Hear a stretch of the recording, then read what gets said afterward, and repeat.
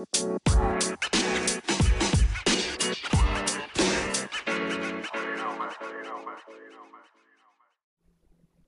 guys.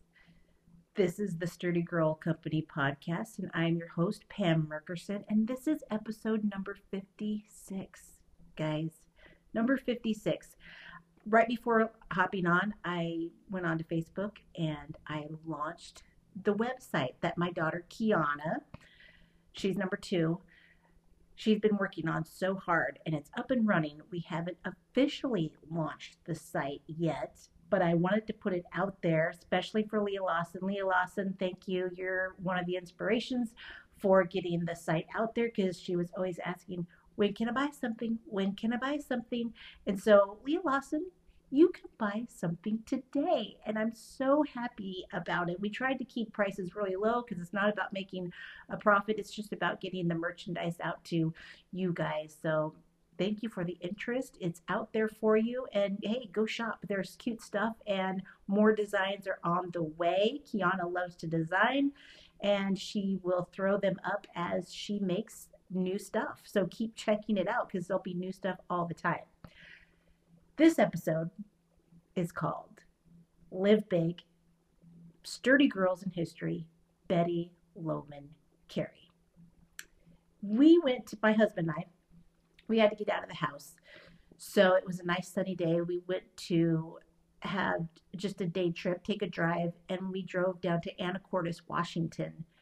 Beautiful. If you've never been to Anacortes, take a trip there, especially on a sunny day. It's just so beautiful. So many beaches, mountains, go there. But we happened upon a museum, and we were walking through the museum, and there was a plaque on the wall, not very big, and there was a sturdy girl, a picture of a sturdy girl on this plaque. And I'm like, oh my gosh, let me read this. And it was the story of Betty Lowman Carey. And I took a picture of the plaque, and I'm just going to read straight from what the plaque said. You've got to know about Betty Lowman Carey. She was born in 1914, and this is, let me read it to you. It says, she rowed a canoe solo for 1,300 miles, swam the Guaymas Channel in 20 minutes, survived a shipwreck, and became the first woman to crew on a halibut schooner, not as a cook. Betty Lowman was a powerhouse who would drown myself before I'd let anybody say, I told you a girl couldn't do it. Born in Anacortes, Betty was the oldest child, and Betty was the oldest child. I can't see because I took a picture. And it's funky. Anyway, it says she swam across Guaymas Channel at age 14 and later swam 10 miles to Cyprus. She flew down hills, standing on her bicycle, swan dived from yardarms, and hoped to enter the Olympics as a discus thrower. As high school valedictorian, she talked about women in athletics, despite disapproving townsfolk who thought my topic was most unusual. Her father, Ray Lowman, gave her a dugout canoe when she turned 18, and she named it Bija Boji after her brothers Bill, Jack, Bob, and Jim. And she decided to row to Alaska, but Ray insisted on college first. In 1937, 4 days after graduating, she was 22, with a journalism degree from the University of Washington, go Dogs, Lowman rowed north without telling Ray, her dad. He was in Alaska, and upon hearing the news, he called on the Coast Guard to stop her. Too late. Betty was off on a 66-day adventure, at one point losing everything but the dugout and her sleeping bag. She fashioned a paddle from bark and finished the journey at Ketchikan and returned home to wild acclaim. After her return, she worked on a reef netter and became the first woman admitted to the Fishermen's Union of the Pacific. She broke another barrier in 1939 by signing on with a halibut schooner fishing the Gulf of Alaska. She worked like a Trojan and wanted to do everything, reported the skipper, who awarded her a man's share of the catch. In 1940, she was shipwrecked off Nova Scotia when the schooner she was crewing on hit a rock.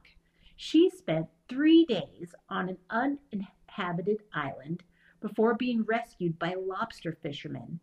Then she hiked 143 miles to Halifax. Too proud to contact her family for money, she found work. When an evening swim took her past destroyers in the military zone, Betty was accused of being a spy. She got kicked out of Canada, and she eventually made train fare back home and met her husband-to-be, Neil Carey, along the way. After their 2 sons were grown, Betty and Neil moved to an isolated cove in the Queen Charlottes and lived a new adventure there for 20 years. That is Betty Lowman Carey out of Little Anacortes, Washington. That is one amazing human being. Huzzah to Betty for sure. So what's my practical takeaway from hearing Betty's story?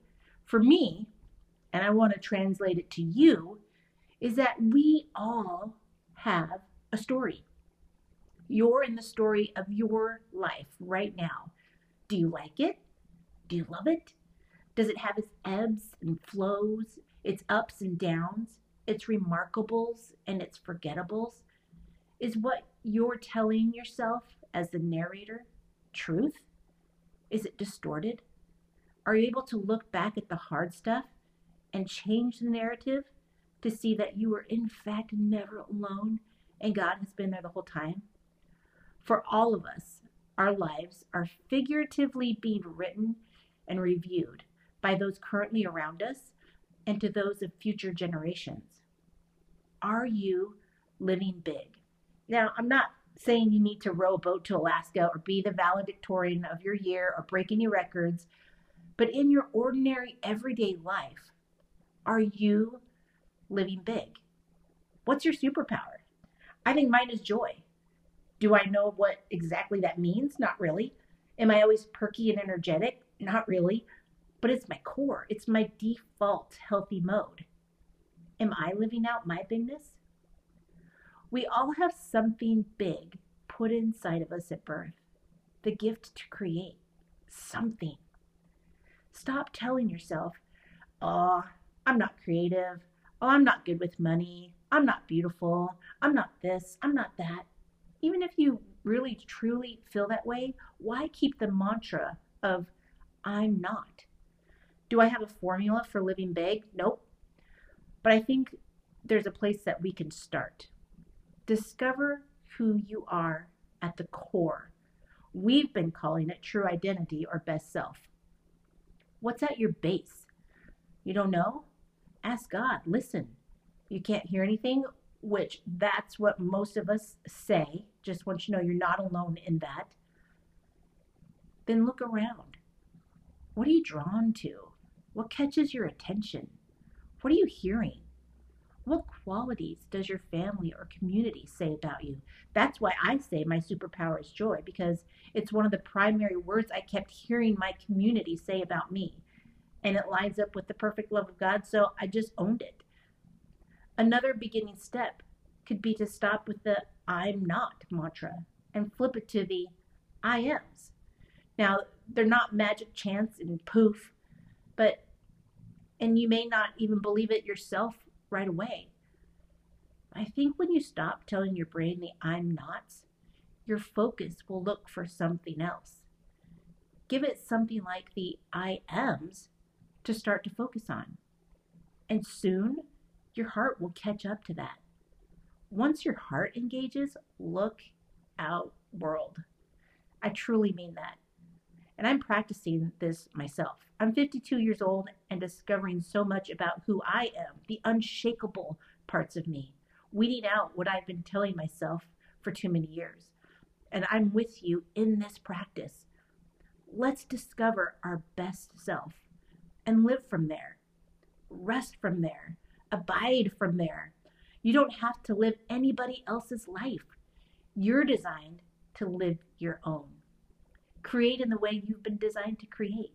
Respond to life the way He made you to respond. Start there. Live big.